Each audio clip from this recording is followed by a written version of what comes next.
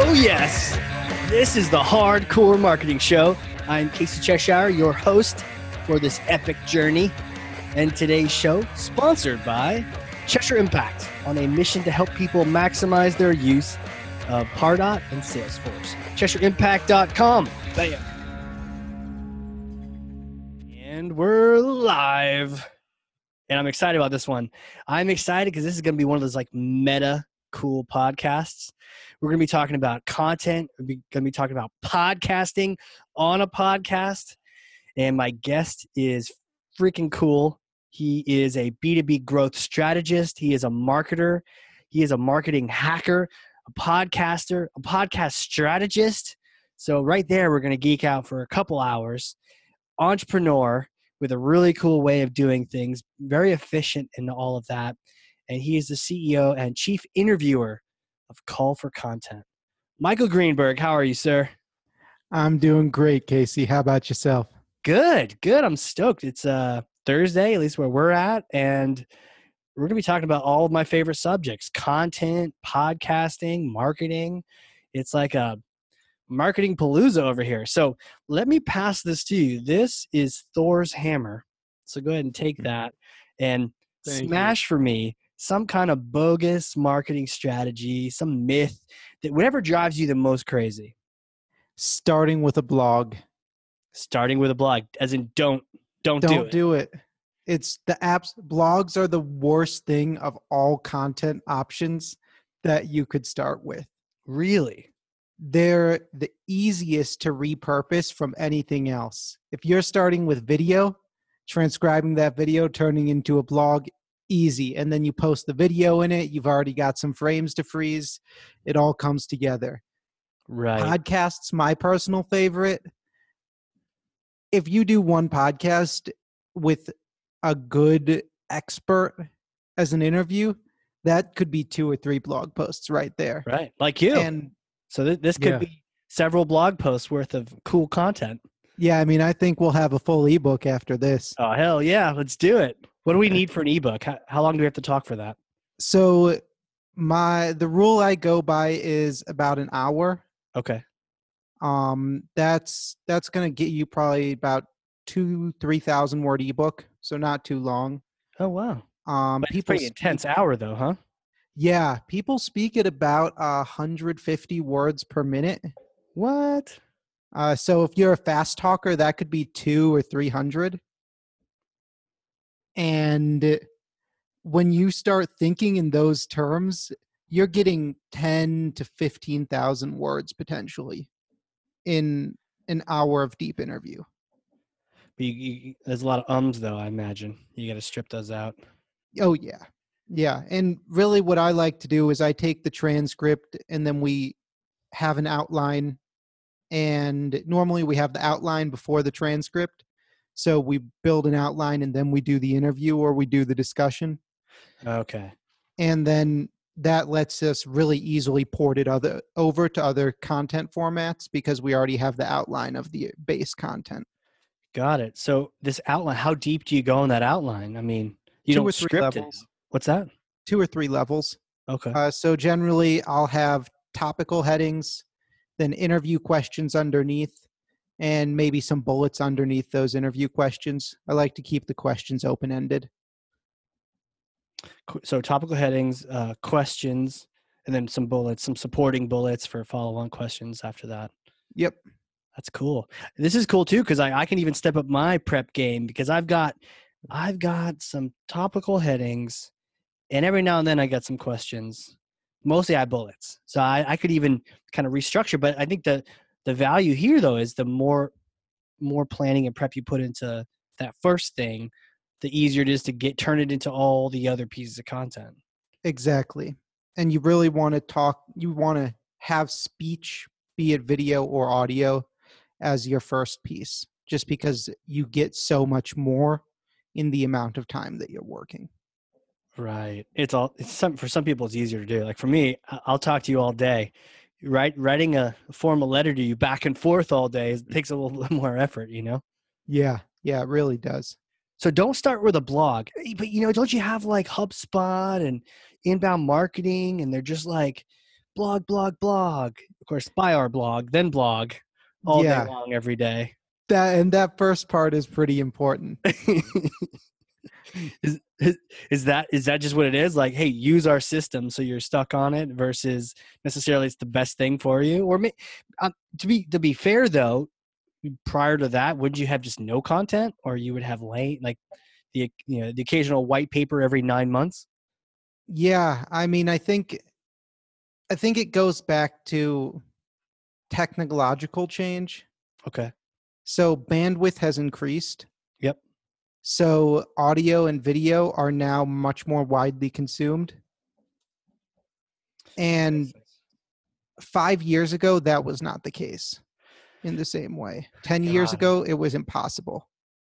Got it. So don't hate on HubSpot too much. Back then, that was the tool du jour. You had to blog because video was going to cost you a fortune and gigabytes of bandwidth.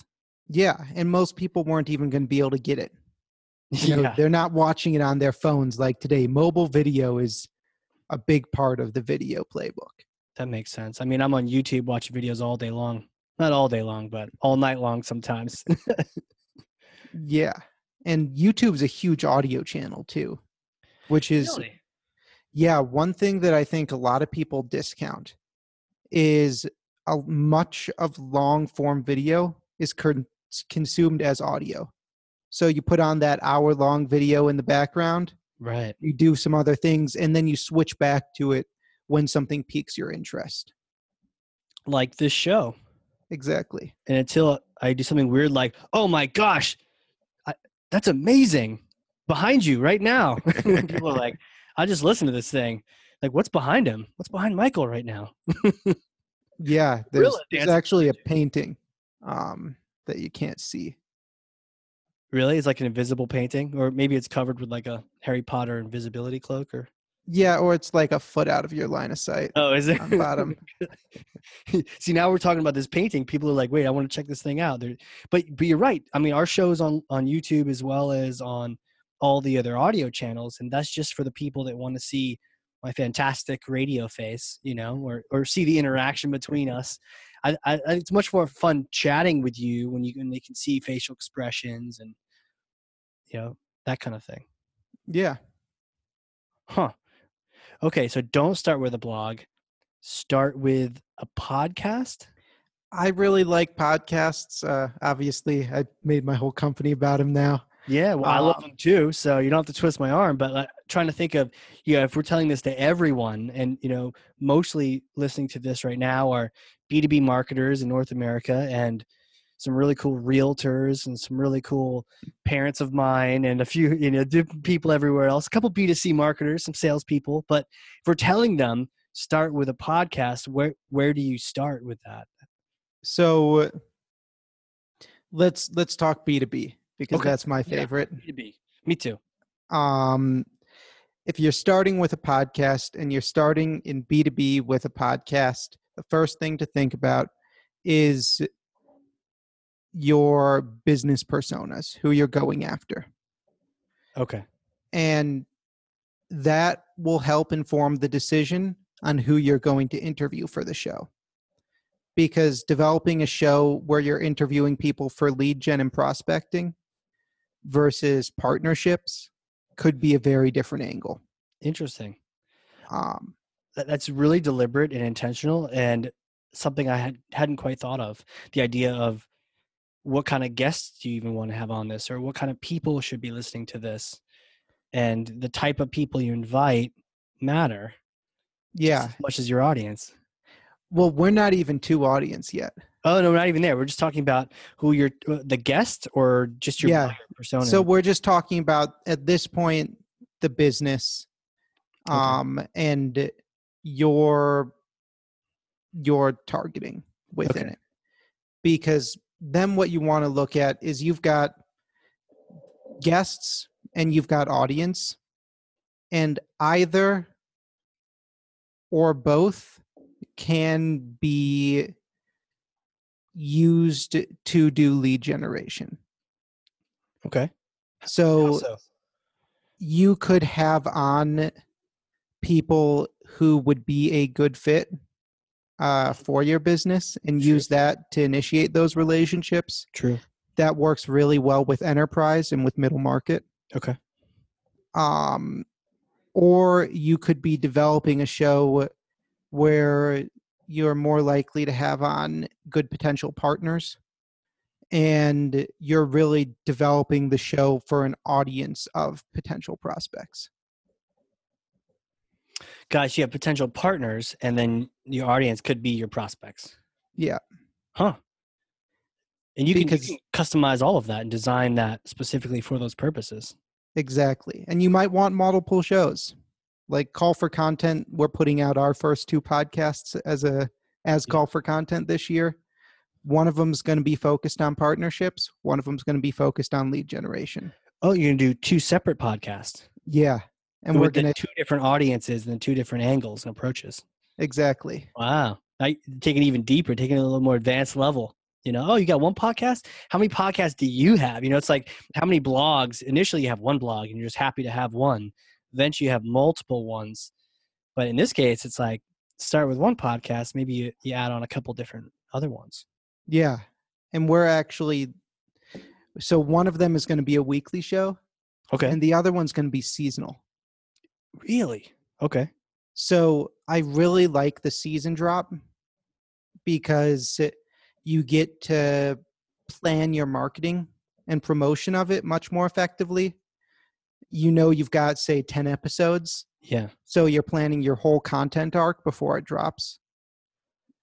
Tell me more about this, because I think I get the idea of a weekly show. That's what this one is. But what is the seasonal show? What are these drops you're talking about? Yeah. So think of it like a new Netflix show. Okay. You're going to get that whole bingeable season What at are you once. listening to right now on Netflix? So I just watching. I just started the 2nd season of She's Gotta Have It. Okay. I haven't seen it. It's Spike Lee. Okay, there you go. Yeah. Yeah. It's good. I enjoy it. Okay. All right. So that a season, right? It has a start, it has a stop. Hopefully it's not as atrocious as the Game of Thrones ending that just occurred, the travesty of that. Yeah. I mean, that's not the real ending. So I've got Can't books. be the real ending. I mean, there's no way George R.R. Martin would write that. No, he would much rather murder everyone than to have a happy ending like that. Just be so. Yeah. Spoiler alert. little late. Now you have to get the books because the HBO just totally butchered it after 7 beautiful seasons. They had to just go and just. But anyways, don't do what HBO did. Do instead what Netflix is doing. Okay, and so a podcast that has how many episodes in a season a podcast season? I'd go anywhere between 8 and 12 for most things. I think that's a good number. And that'll give you enough room to work, but it won't give you so much that you're grasping at straws to try to fill that space. Like, what do we talk about? Let's get on this thing and just hang out. Yeah. Got it. Okay. So you have a particular plan for show. It kind of reminds me of that podcast Serial. Did you ever listen to that one? Yeah. I mean, Well, the first season at least.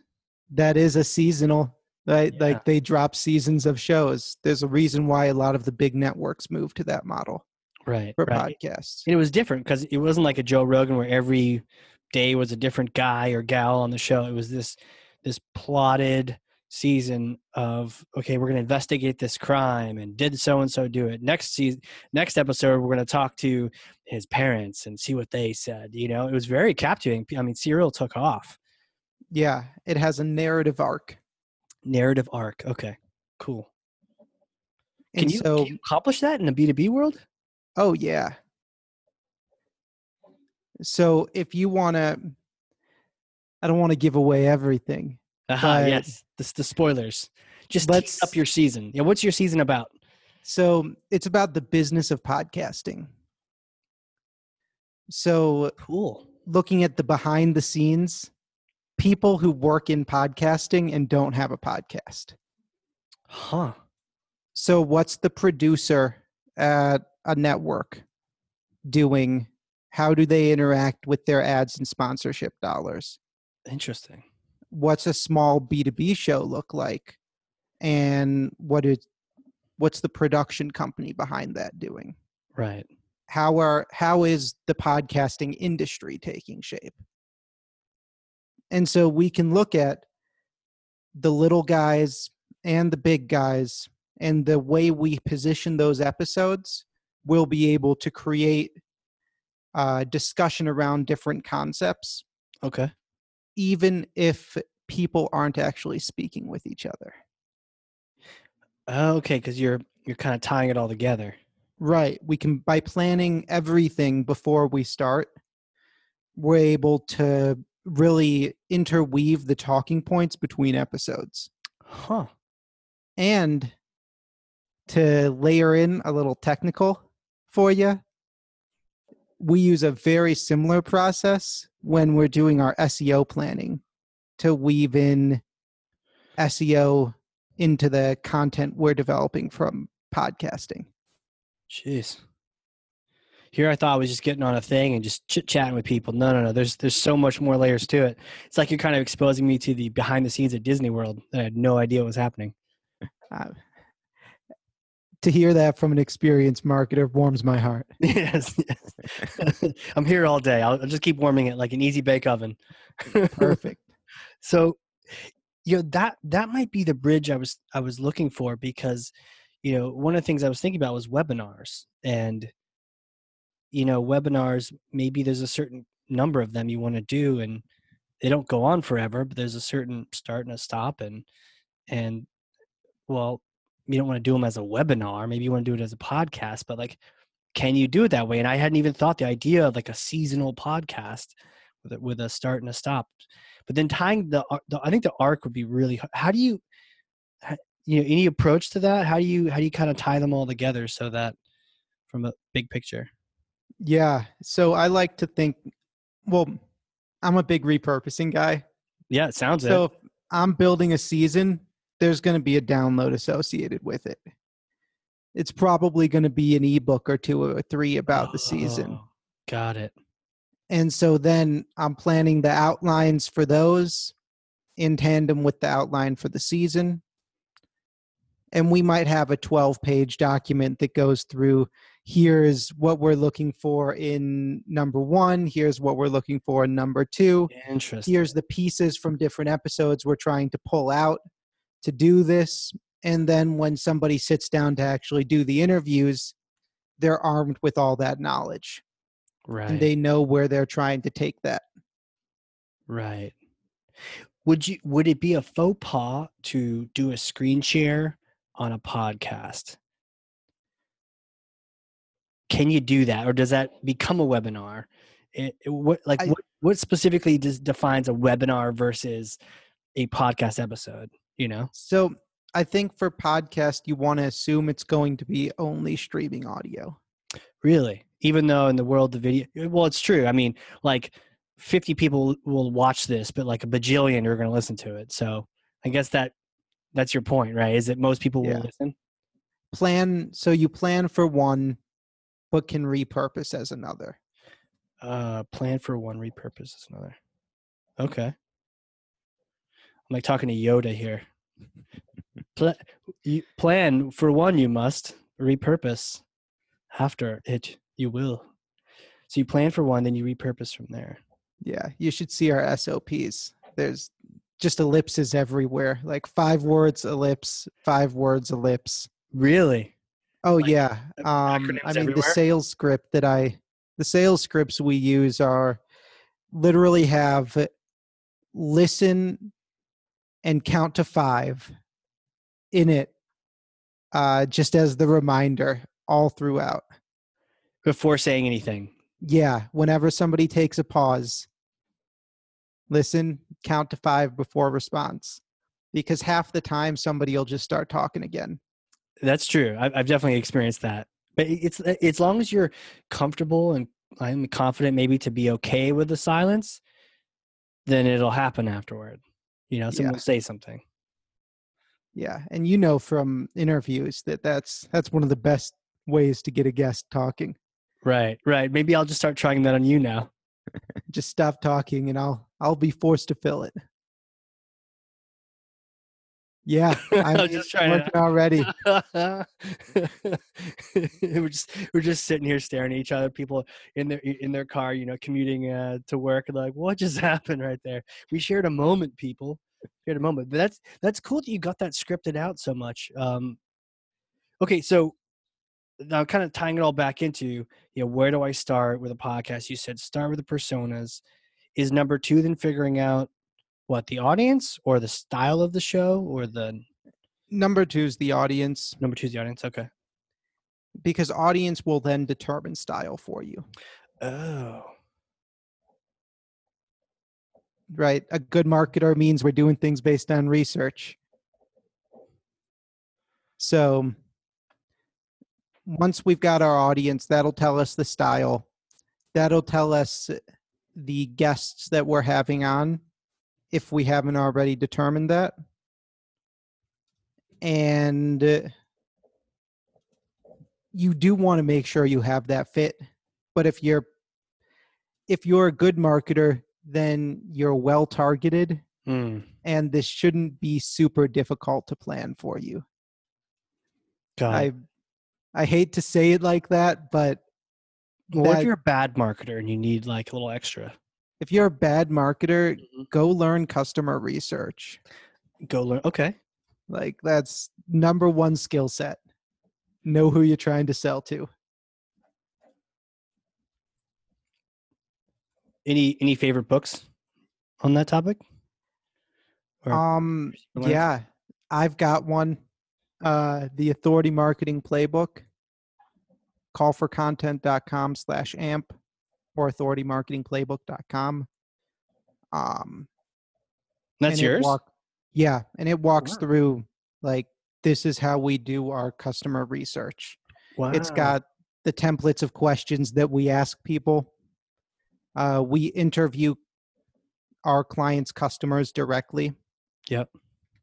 And I found that those one-on-one qualitative interviews work really well for building out personas, especially for content. Yeah, that sounds a lot like, the Adele Ravella and like buyer personas, and just you got to get on the phone with them, right? You just got to start talking. But it makes sense though. You're the chief interviewer, right? You're the interviewer. So whether you're interviewing on a podcast or interviewing customers, you want to be out there talking to them and asking them questions. Exactly. Makes sense. Okay, so you know who you're trying to target. That's your audience. How does your audience determine your style? How do you make that jump from one to the other? So you want to know when they're listening. If they're listening on commutes or when they're working out, those have time periods associated with them, and those have tones of show that work better for them. Right? You don't want a slow pace show if most of your listeners are listening when they're on their morning jog. Got it. And you don't want too high paced of a show if most of your listeners are going to be in the car. Got it. I can imagine, flipping those around would be devastating. But you're right. Like on the morning jog, I don't want to hear this. I don't want to hear slow music just as much as I probably don't want to hear a slow podcast. Right. You want to, and thinking about the music is a really good way. Okay. Because the music that's associated with the show on that intro sets the tone for the rest of the show to come. Right. And so if you try to figure out what music they're listening to in the car, then you can try to match your show to that music. Right. And I'm thinking about this show because it's always cool to do that while talking to Yoda of podcasts. And it has this like cool rock, like these rock chords, and it's timed in with like the marching of military feet same time. And it's like, hardcore marketing. Yeah, because it's hardcore. Should just like stay on top of things. Make sure we keep it like a high tempo. Yeah. I mean, but that comes across in your personality. Okay. I can tell you're more of a high tempo guy to begin with. Got it. Got it. Got it. And Are we so staying that high tempo, or have we gotten like in the weeds? Because I'm just I learning over here. I But think I think we've gotten a little bit in the weeds, sure. but I mean, when we went down the rabbit hole of planning content with podcasts, that can go on for just about ever. That's oh yeah, especially the seasons and whatnot. Okay, so tone. That's really cool. Hadn't thought about that. The tone you set, and I suppose the guests you might have might try to affect it, right? Like you can Yeah, have like a super high tempo guest versus a chill guest. but structure makes a big part of this now. Oh, okay. So So when you structure look can at, help with the tone, even if your guest is chill versus, like Elon Musk before smoking pot on that show versus after. yeah, Okay. actually, if you've got something like a lightning round of questions where you're asking, 5, 6, 7 short answer, quick back and forth questions, or building and really just building in those sort of segments can help speed up a longer show. And Oh, similarly, if you've got a 5 or 10 minute show, you want it to be pretty highly structured at that point. And so that gives you the ability to increase the pace. So you can reduce length of the entire show or use segmenting to simulate that reduction to keep up the show's tempo. oh, that's very interesting. I'm gonna have to ask you later on where you learn this stuff, but this is like it totally Radio. makes sense, and I think Like this is at radio. radio. Yeah, like This is radio. go read books about like radio show planning. Really? If you look up, there's a blog post online somewhere, I think it's a Medium article about like the unofficial Gimlet reading list.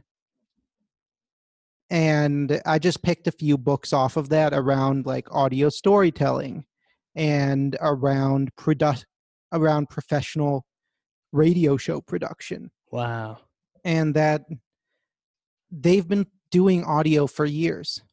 Now Right. they always want to do the high tempo stuff in radio because of the nature of the listener base. Right. But podcasting gives us the option to do that slow burn and extend it out. Yeah. See, I've always been kind of a fan of that longer form conversation, a little bit of a loose structure, so you get some nuggets in there, but then you can kind of have more of a connection with someone than that highly edited thing. But that's just what I've preferred. But to your point, there's all different kind of styles, and then ways you can hack the long form at different places so that it doesn't seem so long or slow or fast. Exactly. Huh. I hadn't thought about the fact that we've been doing audio radio for a long time. Because when you mentioned there was a reading list, I was like, there's books on this? It hasn't been out that long. But technically, all those people in radio were kind of wondering what to do with their careers now have this like resurgence in podcasting. Yeah. And you see like the fiction podcasts Mm-hmm. are a new big thing, right? Yeah. Um I've been listening to, audio dramas and old like murder mysteries and Yeah. stuff that were radio plays from the 40s and 50s and 60s and 70s.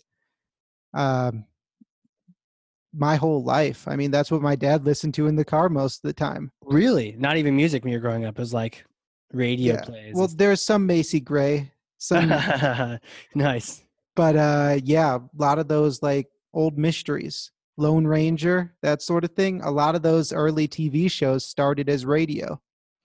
Huh. Interesting. Yeah, I guess as a kid, I remember things like Teddy Ruxpin, and there's some like recorded stories on tape and that kind of thing. And now you're right; it's like Audible all day, every day. Yeah, And sometimes nonfiction, but also just the fiction on there. It's just I guess it depends if you're an audio person or a video person, reading versus hearing. Do you counter that? Or and we're saying start with audio or start with a podcast, but are some people just they prefer reading it? oh yeah, Yeah. definitely. Um, I have entire clients where we develop the podcast for content production, but know that their audience is mostly C-level executives. And 80% of the time, they're only going to read the blog post associated with it. Really? So, but it's much more efficient to do it in podcast form first, and then turn it into content. So if Exactly. no one listens to that podcast, that's okay because everyone's going to be reading it anyways afterward. Yeah, it's still cheaper for us to produce that in that process. Wow. What makes it cheaper to do it that way? What about doing the conversation first makes it more efficient? The depth. When you've got two people talking back and forth at that 150, 200 words a minute, Yeah. you get so much more done in an hour. And it's already in a pretty conversational manner. With a good interviewer, we've got these big blocks where one person's speaking. And a lot of times you can pull those out and use them almost verbatim. Just a little bit of cleanup into prose. Just a little bit of cleanup. So transcribing it, get rid of some ums. But to your point, you're going to get a goofy output if you don't have structure already built into your questions, right? So you're almost like doing yourself a favor by planning it out properly. Otherwise, you'd look at this transcript and be like, "Where, like our transcript, where is that section they talked about this? It's like over here, and then this But other your section." transcript's searchable. That's true. So That's you've got it searchable. all. Searchable, but you could save yourself some even more time by having some order to that chaos as you go through. Yeah. And so but that order doesn't have to be super strict. So Okay. my personal show, I interview Colorado-based entrepreneurs. Cool. And that means, and I've got the same format every episode. We're starting with where they made the decision to become an entrepreneur, the journey to their current business. Then we use that to look forward, talk about industry trends, transition into tips, and then close out the episode with specific recommendations, and then finally a book recommendation. Oh, wow. And that's cool. a 25 to 35-minute recording. I'm maybe at most going to cut 5 minutes from the tape. And you give them those questions ahead of time so they're ready to pop answers out? Or? They know that's the format we're working. And then I keep it like you. I keep it as just a conversation.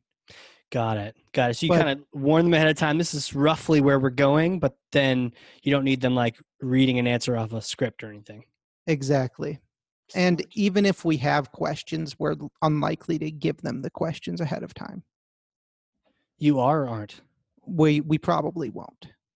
Just because you don't want them to overthink the answer? Yeah, we'll give headings. But then the questions you don't really want to give somebody necessarily. Because then they're just going to really think about those answers, and we don't want them doing that. I know, but if they really think about them, though, you might get a better sound bite, like a better clip for later. Yeah. So I do a different process. We will share questions. Mm-hmm. We'll share everything if we know that the primary use case is going to be written content. Oh, okay. So we want it to be a little flowier, a little more free-flowing if we're publishing audio first. Right. I was just thinking about those like LinkedIn clips. So you only got 30 seconds, you got to make it impactful. But if you're having a conversation like this, maybe it's a little rambly to be able to soundbite the heck out of it, Yeah. In an hour of conversation and even 30 minutes of conversation, you'll get a soundbite or two. Got it. And that's all you really need for promotion. Got it. Or something's really wrong. Yeah. Okay. That makes sense. So what was the name of your show you mentioned? You interview Colorado entrepreneurs. So that's Talk with the Top Colorado. Talk with the Top? Yeah. Colorado. Do you have like Talk with the Top, not Colorado? Yeah, I've got St. Louis too. I used to live in St. Louis and then I moved to Colorado. And so St. Louis has a new host who's in St. Louis. Oh, you still it's still going in St. Louis? Yeah. Oh, sick. Yeah, and then I'm hoping to put up one more internationally this year for Talk with the Top. And like, do you own that brand? Like Talk with the Top? That's your thing?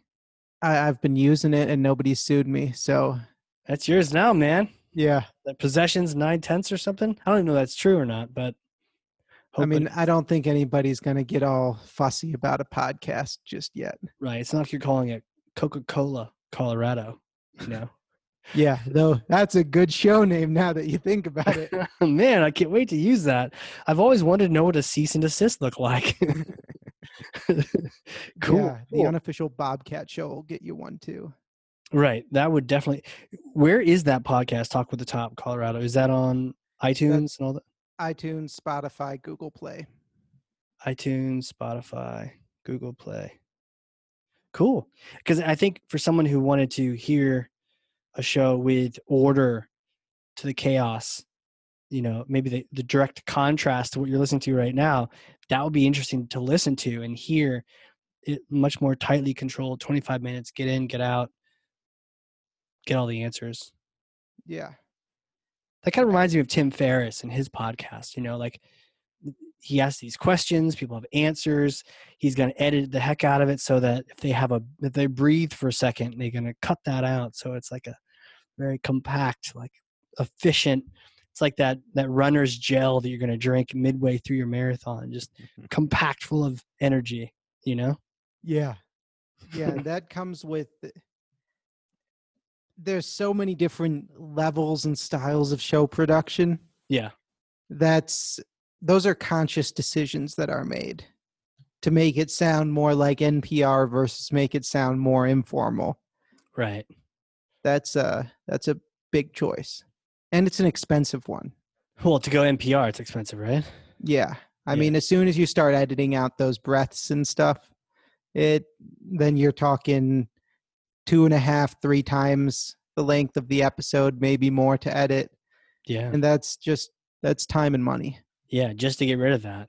And right. So to your point, the style, maybe it's 25 minutes, but if it's highly edited, then it may cost just as long as, like a nice long conversation. Yeah. Yeah, that's why I've always kind of liked, I guess it's interesting, as you mentioned, all these things about how you plan it, and the way I did mine was just what I liked listening to, and then from there it was just like, well, I kind of like the Joe Rogans of the world and that long conversation and kind of shooting the breeze and taking the convo where it goes and all that. And so that's sort of inevitably what I then wanted to create and have those kind of conversations with people. Right. Yeah. What kind do you listen to? Do you prefer like the short, intense, or the? I like long. I don't listen to that many podcasts, I'll be honest. I spend too much time working with them. Too many times doing them. Yeah, I end up reading a lot of them. And for work, I'll listen it 1.5 or 2 times with the transcript up. Totally. So, but I like long, I like in-depth, and I like single topic. Okay, so single topic versus multiple topic. What's the difference? How can you tell? Why use the two? So I really want to listen to an interview with somebody who's a subject matter expert. And I want to listen to them talk about that. If their life comes up in part of that, that's great. Right. But I don't care so much about the other things surrounding them so much as I care about their expertise. That's why I'm listening. Right. So like Shane Parrish's podcast is one that I really like. The Knowledge Project. Okay. Farnham Street is the blog. Stratechery. I like. That's a tech strategy podcast. Okay. From a big tech stock analyst. What's the Knowledge Project? The Knowledge Project is that Farnham Street podcast. What's that about? What's on there? Interviewing like really, really super cool experts. I don't have a better explanation than that, but that's a cool explanation. You got me intrigued with just that. Yeah, that's that's a show you'll learn something from every time. Got it. Got it. Yeah, that makes sense. Because I know like Rogan, sometimes he'll have like the fight companion where they're just watching a fight with some of his buddies. You will learn nothing, but you can kind of just veg out with a bunch of dudes watching UFC fights. Whereas another time, if he's he's interviewing a microbiologist, you're gonna learn about you know plants and spores and all sorts of stuff. But Yeah. in this case, it sounds like this knowledge project is like it's like a hit of some cool info from an expert. I totally get what you're talking about there. Yeah, I would say this right now we're kind of in a single topic podcast. Would you say? I would definitely say so. Okay, because we've kept it on topic too. So I guess if we started talking about something weird or different, then maybe it'd be multi-topic. But right now we're just. I'm fascinated too because I love podcasts, but kind of learning the background of it and how to really kind of plan it out in advance is really really cool. Yeah, I mean, for me, it's all about the strategy. All about the That's strategy. that's where you start. Start with strategy. I Yeah. agree. Very cool. All right. So, and I guess at some point, then you figured out your personas, you figured out your audience. Is it like just go time? You figured out what you want to talk about, who you want to have on the show. You just hit record. Is that the next step, or Yeah. yeah? Yeah, you got to. I mean, you're probably going to want to get a microphone. Okay. Um, Not like your y- laptop sound. yeah, you're going to want to determine if you're recording in person or not, Okay. because you'll want a different kit for those. But you're probably going to be recording your podcast remotely. Right. Like this one. Yeah. Yeah, and then you're going to want to use a Zoom or a Ringer Yep. to get your audio and or video. Is your Colorado one? Is it on site or is it I Zoom? do both. Both. Yeah. Because I guess it's a So big state. You may not be right next door. yeah, if they're in Denver, they're in Boulder, there's a pretty good chance we'll record in person. Okay. But otherwise, like, it's unlikely. Okay. So we'll just get on the phone or the laptop. And then do you recommend the people editing themselves or should they hire a No, company like pay yours? someone. And Pay your company someone. does that, right? Yeah, my company does it. Uh, we work with some other companies to get it done since production is not, we like the show planning, but the editing is not a core function for us. Yeah. So we work with partners who have better pricing than we could ever get on some of the show concepts. Sure. And I mean, you can get a quality editing job done for as low as $40 or $50 an episode, and your transcription cost is near zero with automated transcription prices the way they are today. Got it. Got it. And what's the name of your company again? And then what's a good link for it while we're on the topic? Callforcontent.com, CALLFORCONTENT.com. Cool. I suppose it isn't just the podcast, really, to your point. It's all that other content that comes from there. Do you help people create that as well? Yeah. Okay. Yeah. So we like to stay podcast first, Yeah. but if we have packages where we do the podcast, we do the blog, we do the little videos, we manage the social, and we run the ads for that whole thing. Got it. And really, so we have anything from doing one piece of the podcasting or content work. One piece of the podcasting work. If you just say, hey, I want you to write blog posts for me, I'll recommend you go somewhere else. Right. Because it's not where you start. You Yeah. start with the podcast. If you're starting with the podcast, you need to listen to this episode and realize that's not where you should go first. You should go. I guess one of the objections you might get too is, well, look, I'm not as goofy as Casey. I'm not as well spoken as Michael is. Yeah, I can't host this thing. Can people? How good do people have to be? Do they have to be like, Home Shopping Network hosts? No. If you're If you are an executive of any sort, Mm-hmm. most of your business is talking. Ah, By the time you're in episode 3 or 4, you're going to be good to go. got it. And we've got coaching processes to help people get up to speed as hosts. And we have coaches that we'll bring in to help if needed, who have experience as professional podcasters or interviewers or broadcasters. Jeez. So there's you can learn from people at the same time. If you're an executive, you're hosting meetings anyways. You're having hard conversations. You're having easy conversations, and I guess it really ties back to the audience too. Being able to align to them. Yeah, I mean, you want to speak their language. Right. And so if we're working with a company, we want somebody ideally in leadership to be that host for the show. Right. Not some third party person or like, have you ever hosted someone else's show? I have not, but we've brought in hosts to do that. And then that really only works if we've got a really tight show concept. And then we bring in a host who's a subject matter expert to work there. And we've got a few hosts who are salespeople, so that way they can bird dog for the client if so needed. What does that mean? That's drumming up leads. So the host is a salesperson. So the host so the host has sales experience, and then they'll prospect the guest and refer them back as a lead to the company. Like on the podcast, or as a part of the whole process? As a part of the process. Okay. So we've got those 10 minutes before and after.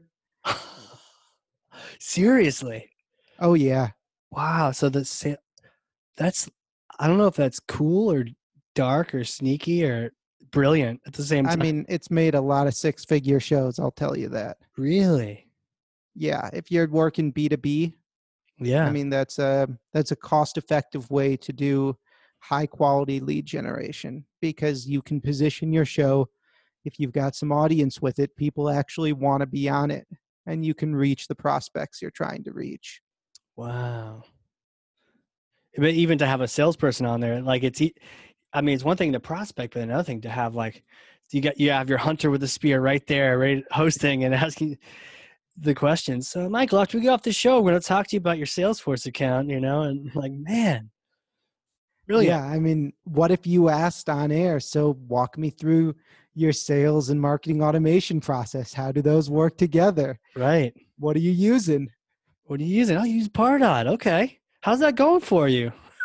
Not so well, blah, blah, blah, blah, blah, blah. Well, hey, we'll talk afterward about that. Okay. All right. Yeah. I mean, your whole show can be around that concept. And if you're a good interviewer, you can make it interesting for those people. Right. And I suppose, chatting for a while too helps build some rapport with someone more so than just some telephone call. Yep. And asking them to come on the show, touch point 1. And then you've got the Franklin effect coming into play. They're doing something nice for you by coming on the show. You're doing something nice for them by featuring them. Cognitive dissonance starts to kick in. And suddenly they're like, man, I like this guy. We just chatted, had a friendly conversation for 45 minutes. Yeah, or an hour and 15. Yeah, maybe you've got a pre-interview call set up a couple weeks before, because that's just best practice for a show to begin with. Yeah. But it also lines up perfectly with a podcast-based sales process. Jeez, that's fantastic. I guess there's only so long of runway until everyone thinks you're being invited on a podcast to get sold to. We got a year before that happens. I mean, I think we're getting there with some categories. We're getting there already. Yeah, it's you've got to do a really good job of making your podcast professional. Right. To make that work. Having that pre-show call, having an assistant manage the process. Right. All these are little things that signal I've got a real show. Right. And you want a real show at the end. For sure. Because now I'm thinking like all the previous guests that I've talked to, right? They're going to hear this show and be like, oh, okay, so I know what you're trying to do. I'm like, no, I wasn't trying to. do that, but yeah, interesting. Yeah, I mean, I've thought about just setting up a whole sales team of those, you know, Yeah. and putting that out as a package, podcast network for lead gen, for you get 5 shows for your sales team to record episodes under Wow. and get out there. But Especially with ABM, right? Like the whole idea of account-based marketing, you're targeting your big whales, you're targeting your big fish. It You wouldn't do that at scale with 10,000, but you might do that with your top 100. exactly. And if you've got that 10,000 list, then that might be the custom audience you're working along with interviewing that top 100. Jeez. And that's actually kind of the secret sauce behind our authority marketing ad strategy is Really is. we build that list. We build the list of accounts out, Okay. and then we tie in key accounts to interviews and use that with the promotion to target to a show to an audience of sub 10,000. Got it. So it doesn't have to be for the world. You don't have to have a million listeners. You just want your key 10,000, and maybe you're interviewing your key 100. Yeah. I mean, if you've got 150, 200 listeners, I'd bet that's more than you've had in a room for a talk before. That's true, right? Unless you're a Dreamforce, you probably haven't had that many people, listening. Yeah, and that's That's a good way of that putting it. Like, that's killer. thanks. That's the thing I'm still trying to drum into clients' heads, quite honestly. People come to me for guest appearances and they say I want a show on podcasts, but I only want to go on shows with 5 or 10,000 downloads per episode. That's Right. cutting out 80-90% of the market. Right. And those little 200, 300 episode shows, download shows, those 300 downloads from the executive coach's show, where he's doing his show mostly to network with people who might be potential leads, his 200, 300 listeners are likely like his client base and their close Right. network. Like CEOs that are decision makers. That's exactly what I talk to. You don't want to talk to 10,000 randos. You want to talk to those highly targeted ones. That's another good point in terms of size of show. Like for ours, we have humble beginnings, but we talk to B2B marketers in North America and Finland and a couple other cool places. I see you out there downloading on Spotify, but for the most part, yeah, a concentrated area and a certain type of person listening to it, and that's okay. And it's not 10,000 yet, but it's a core group of people specific to who some people want to talk to. Yeah. And as long as it's that audience, and it's a good audience, Yeah, that's again going back to why I love B2B, bigger numbers. yeah. And then it's worth doing that. You're not selling sneakers; you're selling massive IT software or something to that effect. Yeah. When you're selling those, $50,000, 100,000 engagements, then 200-300 starts to sound really good. Yeah, 200-300 super qualified prospects that's listening to you on their way to work. That's Yeah. fantastic. And the close rate that you'll see from people coming in through podcasts, I guarantee is going to be one of your highest converting channels. Really? What? Just because they've been listening, they've gone through the sales cycle on their own by just listening to your show over and over and over again, I guess. Yeah, they already trust you. When they're actually Trust. getting in contact, they're already having conversation with you, right? The podcasts are conversations. And so Right. they're already in conversation with you before you speak with them. Right. They're judging you. Is this person cool? Can I trust them? What kind of feelings are they sharing versus, are they advocating, cheating people or whatnot? So they've already kind of made a judgment call on, are you a good person? That's interesting. You kind of built in trust by the time you get to someone from Yeah. a podcast source. And That's fascinating, man. it reminds me of speaking engagements. That's really my best comparison. I might not get many people coming up to me afterwards saying, "Hey, I want to buy from you." Right. But the ones that do are, I get an 85% close rate on these. That's a really good comparison because I've gone to some local user groups before where you maybe had, a small conference room with 12 people in it, or 15, but I was happy to drive there and go to that event, because it was the right people in that right room. Yeah, only one of them needs to buy to make that a very That's true. worthwhile. Pay for the gas and your time, and one person purchases, and you paid for probably a whole year of doing those events if it's a B2B type cycle. Yeah. Well, this is sick, man. This is the point where I ask you, like, who are you? And I know you don't necessarily want to know about you, but I think the people who've just had their minds blown about podcasts are really curious because I know I am. Like, take us back. Like, little Michael, did you know you were going to get into podcasts and business? And, take us back. Business, yes. When I was growing up in third grade, I said, when I grow up, I want to be a businessman. Really? Do you write Uh, like businessman on with crayon somewhere? yeah. That's Me awesome. in a gray suit. Really? Oh, yeah, with a briefcase. Oh, yeah. Right on. Classic businessman look. Right. Like IBM businessman kind of guy. Yeah, except maybe not a red tie. No red tie. Got it. Yeah. You just knew that? Was there something that kind of attracted you to that at that point, or? Yeah, I mean, my dad was an entrepreneur and is a real estate broker. Yeah. And and then several generations of his family are all entrepreneurs. Yep. And it's a streak that runs through that whole side. My grandfather on my mom's side Wow. was also an entrepreneur and a grandmaster plumber. He took over that business from his father. So it was also the one thing I was told that I shouldn't do.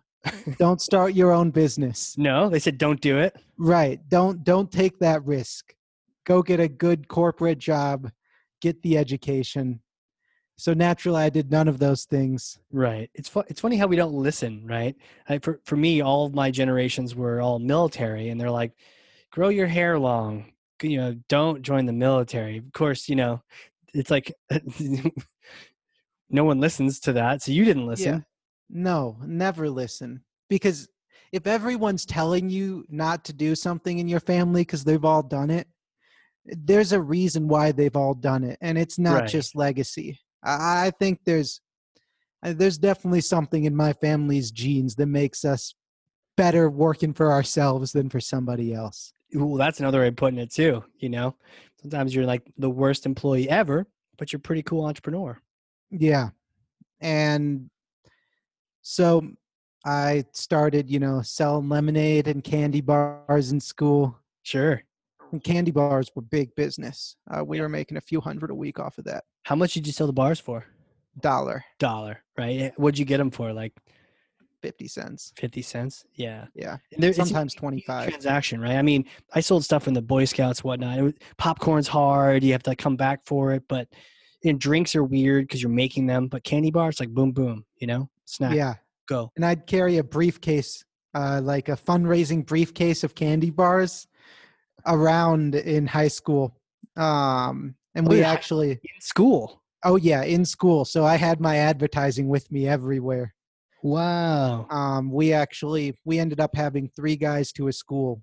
We were doing about 800 a week at the end. Whoa, wait. So you were in school and you were carrying a briefcase and you had 2 other guys in that same school with you. And like anytime someone wanted, they just hit you up. Hey man, Michael, give me some Kit Kats. Yeah. Well, we try to post up at the major intersections. Oh, sick, dude. How did you had to negotiate with the school so that they would like let you do that? Or was it completely rogue? This was totally rogue. I mean, they can't Nice. stop a fundraiser. True. And actually the football coach got really angry when we started moving in on his turf because he would sell candy and chips right outside his classroom door. What, he personally would sell them? Oh yeah. Yeah. That was a major fundraiser. Kind of a weird racket for the football coach. And this was right around the time when they were pulling all the junk food out of the vending machines. So it was perfect timing for us. We were the only source for a lot of this candy. Jeez.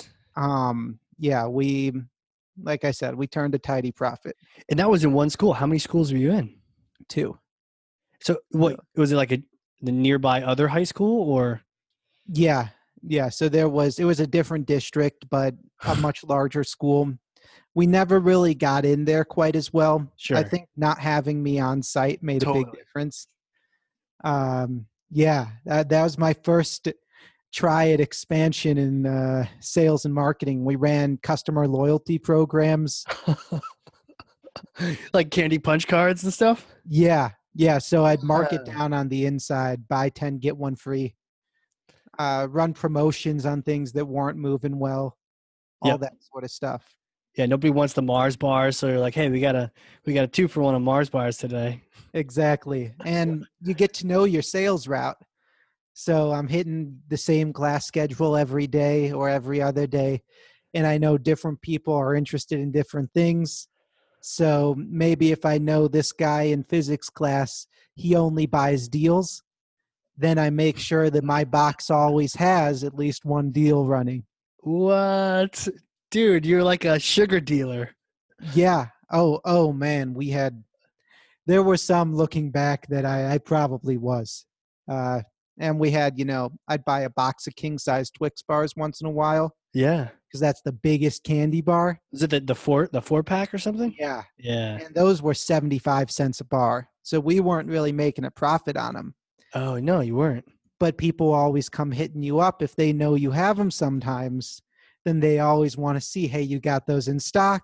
No, but I've got this other thing. That's like what Walmart does, man. They get you in the store with a super low deal and then you buy something else at a good markup. Exactly. That's crazy. Like that's what I think more drug dealers should do is just sell candy bars. I mean, use that entrepreneurial spirit and sell something that arguably is hazardous as well, but Yeah, it's just as fun. addictive. Yeah, right. I mean, And and legal. yeah, yeah. But I think if they're already selling the drugs, we're past that point. Right. Yeah, the markup on those is probably a little higher than 50 cents per Snickers. Yeah, you got to sell whole boxes of candy at You once. gotta sell a lot of candy. Difference. But that's cool. So you're just doing that early on, just kind of hustling and trying things out, and you're really learning customer experiences and sales strategies just from trial and error. Yeah, and then I went to college, started studying You economics. still candy in college? No, No? no, not the same business. They sold cheesecake in the lobby. Like you can't compete. Wait, cheesecake? Where'd you go? You went to So I dropped out of school and oh, then I okay. started back up. So college number one was College of Worcester in Ohio. Okay. Small liberal arts school. That's where they had the cheesecake in the like coffee shop cafe Oh, of I the see. main There's a whole hall. cafe. So if you Yeah, wanted to treat, you weren't in high school anymore. You would go get a little coffee, get a little cheesecake. If you really exactly. sweet. So it's hard. I get it. Mine had some stuff in the lobby eventually too, and it's hard to compete with that. Yeah. So that business wasn't really there. But if you happen to have a fake ID, be the only guy in the dorm with one, then maybe you and your roommate could back up a Jeep full of alcohol to the Oh, you door and run it upgrade, you in. fiend. Yeah. Um, That's awesome. so It's funny. So you're thinking like business the whole time you're at school, and then maybe a class or two if you could be bothered. yeah, I'm not great at school. Got it. Yeah, Um, same here. I feel you're like, oh, this is really exciting. I'm trying all these things, doing all these business things, and it's like, oh, I got to go to class. What did you study when you first got in there? Economics and Russian. Russian. Any Yeah. reason? Did you just like Hunt for Red October a lot? So I was planning on doing French, but I tested out of the first semester and No. I really wanted to take a language. And then we had a fantastic Russian professor. And I was like, man, this language is awesome. So I kept on with it. It seems tough though, right? Just different font, different letters, and everything. Yeah. I mean, you get used to that. I did Okay. Latin in high school and then Okay. started French towards the end. And so after your first language or two, it gets easier. And Latin's really hard. Jeez. So is that something you just kind of always had a little passion on the side for language? Yeah, definitely. Sweet. We'll have to retape this in a different language and Yeah, just narrate it over. You narrated over somewhere else. Okay, so you're in school and eventually you dropped out because it was just like having too much fun, selling too much. Yeah, so I started trading stock. No kidding. Yeah, that was fun. I interned at Stifel Nicholas, middle market investment bank. Okay. And then took a semester off, went to a coding boot camp out in Mountain View, California, Wow. and got hired by a startup when I was there. Of course, right?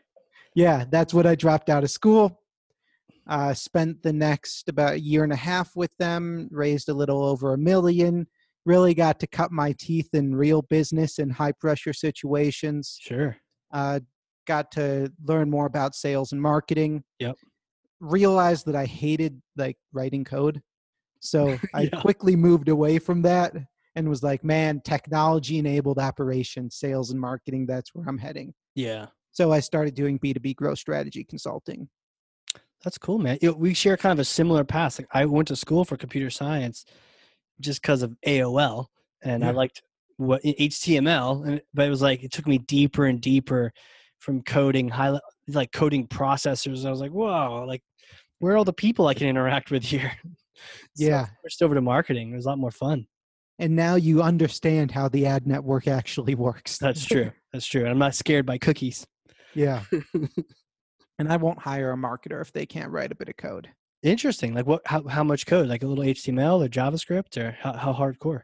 I mean, I expect you to be comfortable working with tags and cookies and all that and working with the code. If you can't put together a basic website in Squarespace, Okay, yeah. just don't even bother getting. But do you have to be like a CSS ninja? And you No, have to okay. hire a designer for that. Some of that's beyond me too. I'm like, let me find someone with sick design skills that can make it look Yeah. pretty. And I don't expect them to be like me, where I don't expect them to write a Python script to do something, or, hey, this API integration doesn't exist, build it. Right. I'm not going to tell you to do that. But Right. if I say that, I expect you to know what I'm talking about. Right. Okay. Okay. Sick. So that's how you got into marketing, was just this. I mean, you were in the hustle and bustle and Mountain View and like Silicon Valley. You're in it. Yeah. And then I moved to the South. Like I how ended south? up, Deep South? yeah, South Carolina, Oh wow. Columbia with the Jeez. startup, and then Oh, with the Chattanooga. startup. Yeah. And then Chattanooga. And I left the startup while I was in Chattanooga. And that's when I got into podcasting also. Got it. Was I had a growth strategy client who was a podcast network based out of Atlanta. Oh wow. So they were doing it. You just kind of started looking into it, but you must have. It must be the books you're reading, like the Gimlet reading list, because it's not like you just grew up in a radio history. You just kind of do you expose yourself to it and dove in? Yeah. I mean, I like to think I'm pretty good at learning on my own. Yeah. Um, and I put a lot of time into, I learned about marketing and content marketing and Right. SEO. And then I got around to learning about audio content and what had happened there. And I Right. got lucky where I grew up listening to some of those radio stories and stuff. So I knew the possibilities ahead of time. Right. And then I learned about transcription, and I knew cost of transcription was going down. Yeah. Way down.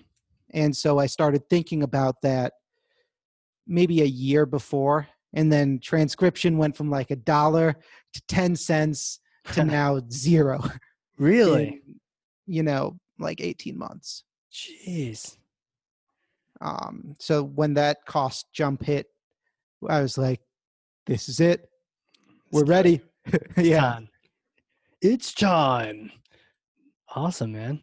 Yeah. Well, that is sick. What so where do you what's the thing now? Like where do you go from here? You just get more and more clients helping launch B2B podcasts and Yeah. So now we're just finishing up a web redesign.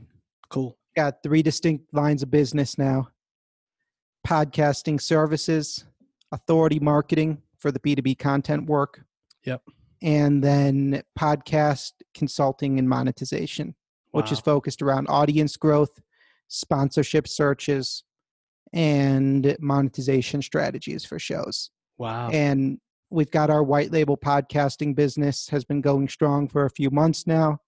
We just rolled out a new version of that program where I think we're the biggest provider of white label podcasts in the world, mostly because what's a white label podcast? So we partner with, say, an agency or a podcast production company.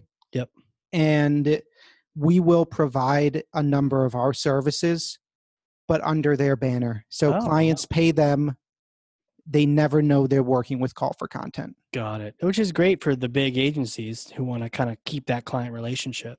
Exactly. That's cool. And so that's sort of been our secret weapon, because it lets us roll stuff out. Nobody has to know about it. It's all NDA. Right. And it lets us test things and work on stuff where we can stay more under the radar and carve out our piece of the market in the business of podcasting. And because we're not in the podcast production business long term.